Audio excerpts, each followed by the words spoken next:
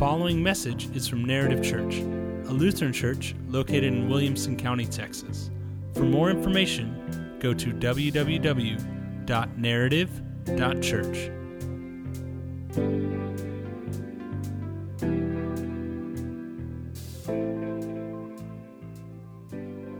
Okay, now I have an assigned text for today, and I'm actually going to preach on that. But before I do that, one of the things that I've recognized, and as Ted mentioned, I'm on sabbatical for a few weeks here, is I recognize how important it is to be together as the body of Christ. And that's, post-pandemic, how do we get together? So I'm going to have everybody, if you would please, stand up and look 2 or 3 people in the eye and say, it's good to be with you here today. Would you just do that? Just do that. Stand up. Say, it's good to be with you here today. Okay, have a seat. By the way, if you met somebody new, you can follow up afterwards and, get to know who they are. So the text that we're going to look at today is the one that Chelsea read just a minute ago from Mark 9. And as we get into that, let's begin with a word of prayer. Lord, it's your word, and you're here with us, and you want to speak to us. Open our ears. Open our hearts to receive what you have for us today. Amen. So as you're walking through the Gospel of Mark, now I was privileged to be here 2 weeks ago on the first Sunday of my sabbatical. So I kind of got the rhythm of what's going on as you're marching through Mark to the resurrection at Easter. The text for today is this significant moment in Jesus' life, the story of the Transfiguration. So if you've been a Jesus follower for a while, you know some of the backstory here. But let's just back up to the chapter before this. So Jesus was talking to his disciples, and he was kind of, in essence, saying, do you guys realize what's going on here? When I fed the 5,000, how many baskets were left over? 12, they say. Okay, good. When I fed the 4,000, how many baskets were left over? 7. Do you see what's going on? It's kind of like, do you see that I'm just not a normal guy? I mean, he's kind of like, I'm really, there's something else happening here. Then he gets up to Caesarea Philippi, and Pastor Ted talked on this last week, where Peter says, you are the Christ. That's who people say I am. You're the Christ. And then there's this little tension where Peter doesn't want Jesus to talk about suffering and dying. And then Mark kind of closes that off, and then he tells us this very significant narrative of the Transfiguration. Now, we don't know exactly what mountain this is. If you go to Israel today, they'll point to Mount Tabor and say, we think it's there. And then, of course, somebody's put a church up there on top so you can remember it. Location is not so important as much as what takes place. So Jesus is on the mountain, and as he's there, it says his appearance is transformed. Now, the way Mark describes it, and Matthew and Luke have the story as well, but he's just brilliantly white. His apparel turns white, and he's shining, and it's different. And then these 2 people are with him, Moses and Elijah, and that's really significant. So let's kind of jump into that for a minute to understand. Moses. Okay, so when was Moses alive and doing ministry? Well, that's at the time of the Exodus, which is, we'll just ballpark 1,200 years before this. So Moses was called by God at like age 80 plus. Moses, you're going to lead my people out of Egypt and take them to the Promised Land. On the way, they get to Mount Sinai. And at Mount Sinai, God makes an agreement with the children of Israel. And the agreement is this: I'm the Lord your God. I led you out of Egypt. This is what you're going to do. You're not going to have any other gods. Now, that's a significant thing in those days because they had been in the land of the pharaohs when there were all sorts of different gods, and the God of the sun and the God of the earth and the God of the dead and all that. And they had been there 400 years, so they kind of probably needed a little bit of clarification from God about all of this. Not that they had lost their understanding of Yahweh, the Hebrew word for Lord. That was his name. But they needed some direction and vision. And so God says, you shall have no other gods. And then he explains what that looks like, and he gives them these commandments. And actually, all of the commandments are just the first commandment explained. The first commandment is, you shall have no other gods. What's that mean? Don't take my name in vain. Remember the Sabbath day. Honor your parents. Don't commit murder, adultery, or steal, or whatever. So, no other gods. So here's Moses, this champion, this leader of there's only one God. Moses, the one who is inspired to write, "Hear, O Israel, the Lord our God, the Lord is one." There's one God. You shall love the Lord your God with all your heart and all your soul and all your strength and all your mind. So no idols, God, the Lord only. That's Moses. Okay, 1200 BC. And we track forward to about 450 years later. And it's the time of the people of Israel are in the promised land, but the kingdom's divided. And in the northern kingdom, there's this very bad king, Ahab, and it's even worse queen, Jezebel. Jezebel was not of God's people. She was of a foreign extraction, and she followed Baal and had all of these prophets for Baal. And so there were where the people of God were supposed to be following the Lord, they were being led to follow this idol and all his various manifestations. So Elijah, he has it out with the prophets of Baal on Mount Carmel. And you may remember the story if you remember some of your Old Testament history. If you're new to it, real quick, he says, okay, we're going to see who's God. You guys, you prepare a sacrifice, and I'll prepare a sacrifice. Put it on your altar and pray to your God. And I'll pray to my God. Whoever's God lights the sacrifice, that's God. And so the prophets of Baal put the sacrifice, the meat out there, and they pray and pray.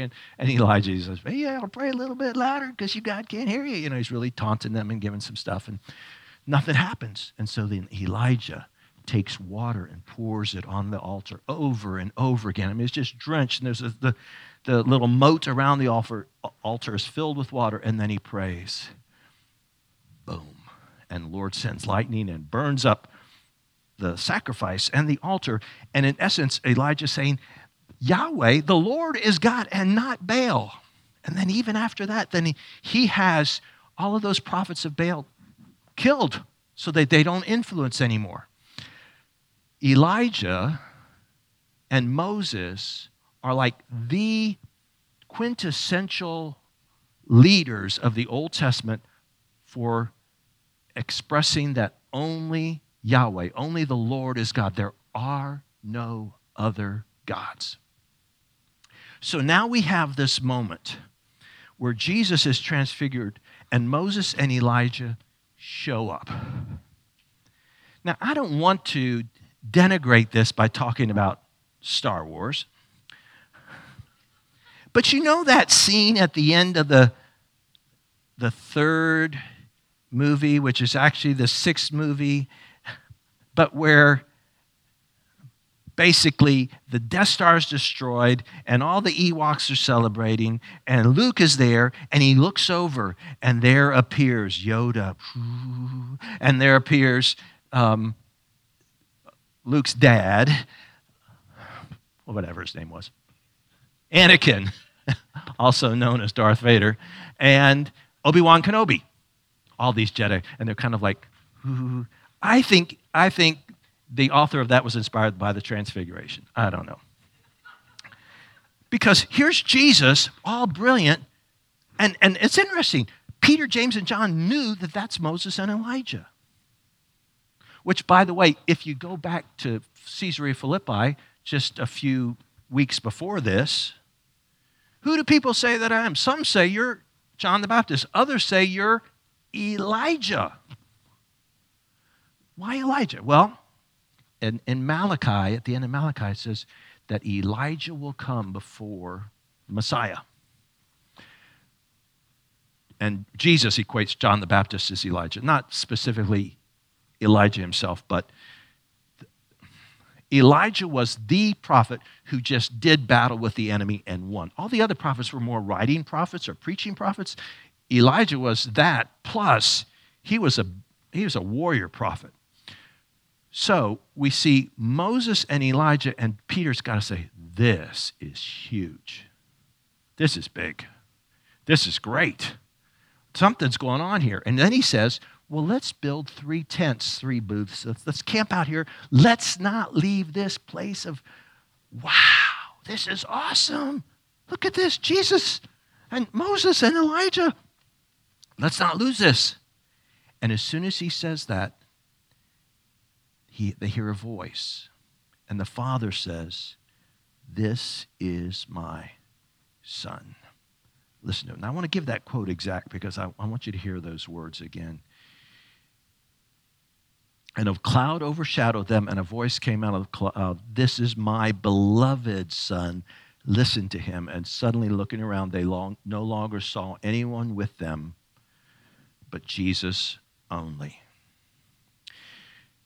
Now, it'll be interesting to hear God tell us when we get to heaven all that he meant to do through the transfiguration. But there's this much, and that is he emphasizes that his Son, the chosen one, the Messiah, is following the lines of Moses and Elijah, who were all about emphasizing there are no other gods. It's only Yahweh. It's only the Lord. And then when Moses and Elijah are gone, the Father clearly says, listen to this one, he's my Son. And Matthew, Mark, and Luke all record this event. And so it's really significant. And in fact, Peter, later on in his writing, says, and we were there. We beheld this. This is a high point. But what they leave with is not, they didn't get to stay at this spiritual high point. Now they had to come down off the mountain. And they had to keep their eyes on, this is Jesus. Listen to him. Jesus comes down, and it's soon after this that he starts heading for Jerusalem, suffering and dying and rising, and everything happens because of that. Okay, story, application. Do you ever lose sight of Jesus?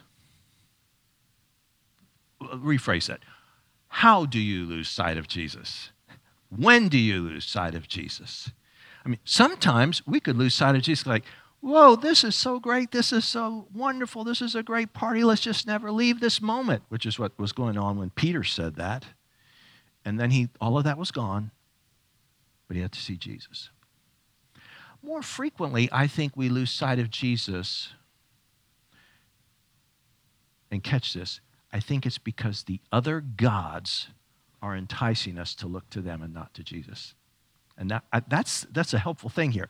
Moses and Elijah were, there is no God but Yahweh. And Jesus, of course, is that way too. Seek me, seek the kingdom first. He establishes, seek me only. And he actually says to Peter, just a few verses before this, up at Caesarea Philippi, that you have to die, you have to lose your life. What good does it do a man to gain the whole world and lose his own soul? You need to die to yourself. I am everything. But we are tempted to follow other gods. We really are. And the gods come in all sorts of different shapes and sizes. The other God is the thing that we turn to because we think it's going to make us happy. It's going to fulfill us. It could be a person. And I don't mean like an idol, like American Idol or a rock star or something like that, even though, we play around with that sometimes. But it could be if I have a relationship with that person, or I expect that person's going to make me happy, or this person's going to fulfill my life. And we start to elevate them to the place of, no, only God's going to really fulfill our lives. It could be something to which we become addicted. There's all sorts of things that people pursue in their lives because they think if I eat it, drink it, smoke it, take it, it's going to make me better and I'm going to be happy.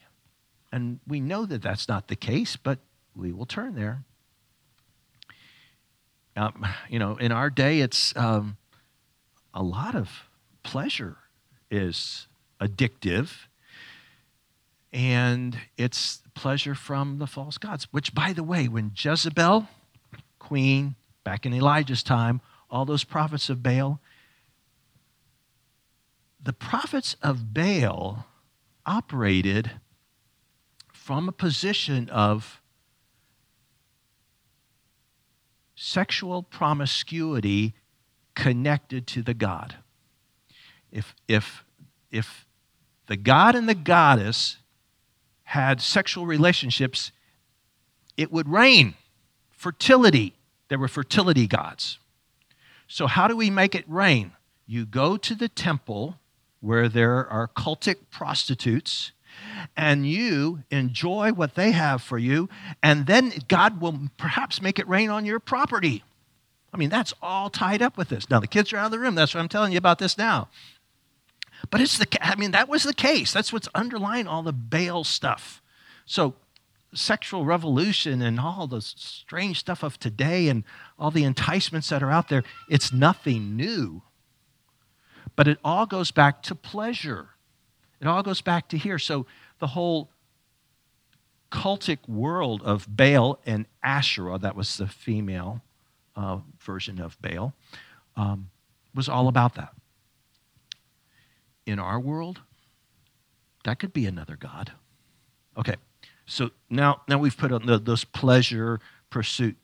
I think sometimes it's not like we're pursuing another god per se, but we get caught up in our worries and fears. And so we think if we didn't have these bad things happening, then life would be better. So our God becomes the absence of trouble. So I found myself the other day. So Mary and I are driving up on Friday, and I'm reflecting as I see a $50 charge for gasoline. And when's the last time I put $50 worth of gas? I mean, I just drive a sedan, $50. It's a standard tank, $50. And I said, thank you, Vladimir Putin. And I thought that was interesting that I went that route. But that's just a little piece of all the stuff that goes on in our lives. Ted prayed for Ukraine, and he told us the other day about the story of this missionary that's over there. And we've read this. It's terrible. It's awful. It's bad.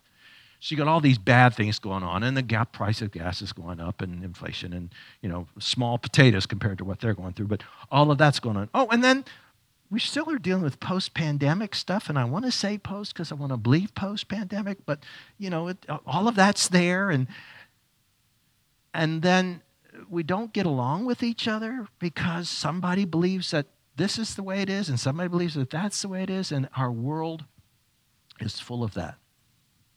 So is our God that moment when we'll all come together and it'll all be peaceful? Well, that's not going to happen.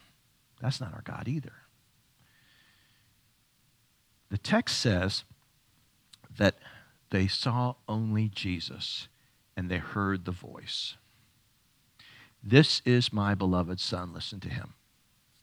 So here's what I want to encourage you to do is to imagine, what if I just looked to Jesus? Now, Jesus, Son of God, only one. There's no other. All right? It's not Jesus and something else. The one who gives his life for your sins and mine, the one who rises from the dead, and the one who offers us forgiveness and teaches us how to live for him fully. We pray it in the Lord's Prayer. Your kingdom come, your will be done. Let me live according to all of that. So what if I saw only Jesus and I stopped getting fixated on and now go to this place that I identified as other gods, but whatever they are, the things that I pursue, power and position and profit and pleasure, the things that I'm worried about, the things that concern me. And I just said, I want to hear the voice of Jesus. Now, to hear the voice of Jesus is to just let that word of his love and forgiveness be in your heart. To know that he loves me and he forgives me. And that's what matters. Tomorrow, things may change. It may be even worse than today. But I'm going to keep hearing the voice of Jesus. So the challenge then becomes, if I'm going to hear the voice of Jesus, what are the patterns, what are the rhythms that I need to get into to be able to do that? Each of you will look at your life and you'll figure out the things that you say. If I'm going to hear the voice of Jesus, I probably not ought to stop paying attention to that voice. I have a friend who always jokes that when he goes to see his dad, he always has, and then insert name of TV station that you don't like. He always has CNN on. He always has Fox News on. There's a spectrum, whatever it is, okay? He's always listening to that voice. Now, I'm not saying that you've got your house filled with those voices, but perhaps your mind gets filled with those voices, and you're paying attention. So if I'm going to hear the voice of Jesus, perhaps I need to start saying no to that. Or if I'm going to hear the voice of Jesus, now what you're doing now, and if you're watching online, this rhythm is really, really important. And I experienced this I have the privilege 10 years ago of having a sabbatical, and my church is giving me one now for a season. But I find that I need to show up with other believers weekly.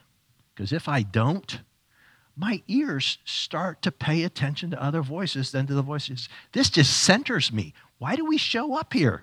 It's interesting. We were meeting with some parts of the Harvest Partnership Network recently, and the question was, how do we help people realize the importance of coming together and just getting recentered in Jesus? Because that's a challenge. The pandemic has been really hard. And we all said, well, I think we just keep enjoying it and praying it and encouraging one another in it, and we just keep pressing into it. And I'm here to say that for me personally, a guy right now who doesn't have to show up on Sunday mornings because it's my job, I need to show up. I need to be there with other believers. And I believe that's why the scripture says, let's not neglect meeting together, but let's encourage one another.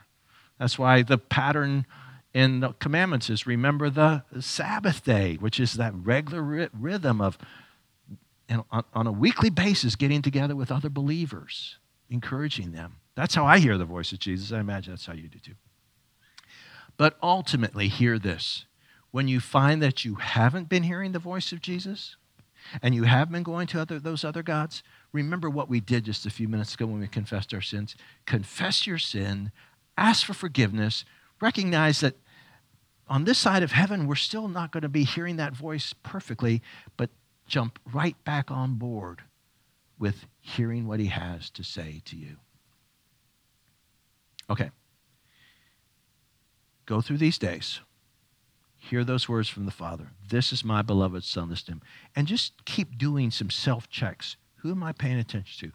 What am I listening to? And the way you're going to know that you're not listening to the voice of Jesus, if you start to look to something else for pleasure or power or position or profit instead of focusing on Jesus, or if you start getting so caught up in worry and fear that you forget to focus on Jesus. And it probably will leak out in the way that you might be speaking to others around you. If you find yourself getting angry or come back to Jesus. And I'm going to close with this. To come back to Jesus, what does that mean to come back to Jesus? Just start saying, thank you, Jesus. If you want to hear the voice of Jesus, just keep going back to say, Jesus, thank you that you love me. Thank you that you forgive me. And then start listing all the other blessings. I know that for me, the more that I do that, the more I just go, oh, I'm paying attention to him. Thank you for the opportunity to be a part of what you're doing. We are, as Harvest Partnership, we are really glad that we're connected up here in the Austin area, with Narrative. There's a house church plant down in Manor, Grace in Pflugerville. We're praying about something that might take place out in Taylor and wherever God's leading that. But especially remember that you're not alone. You're part of a whole network of churches that really want to connect the disconnected. Let's pray. Thank you, Lord, that you are with us, that you keep reminding us of your love and your grace and your forgiveness. Help us to hear your voice. And as we hear your voice, let us be encouraged for anything we face in these days. Amen.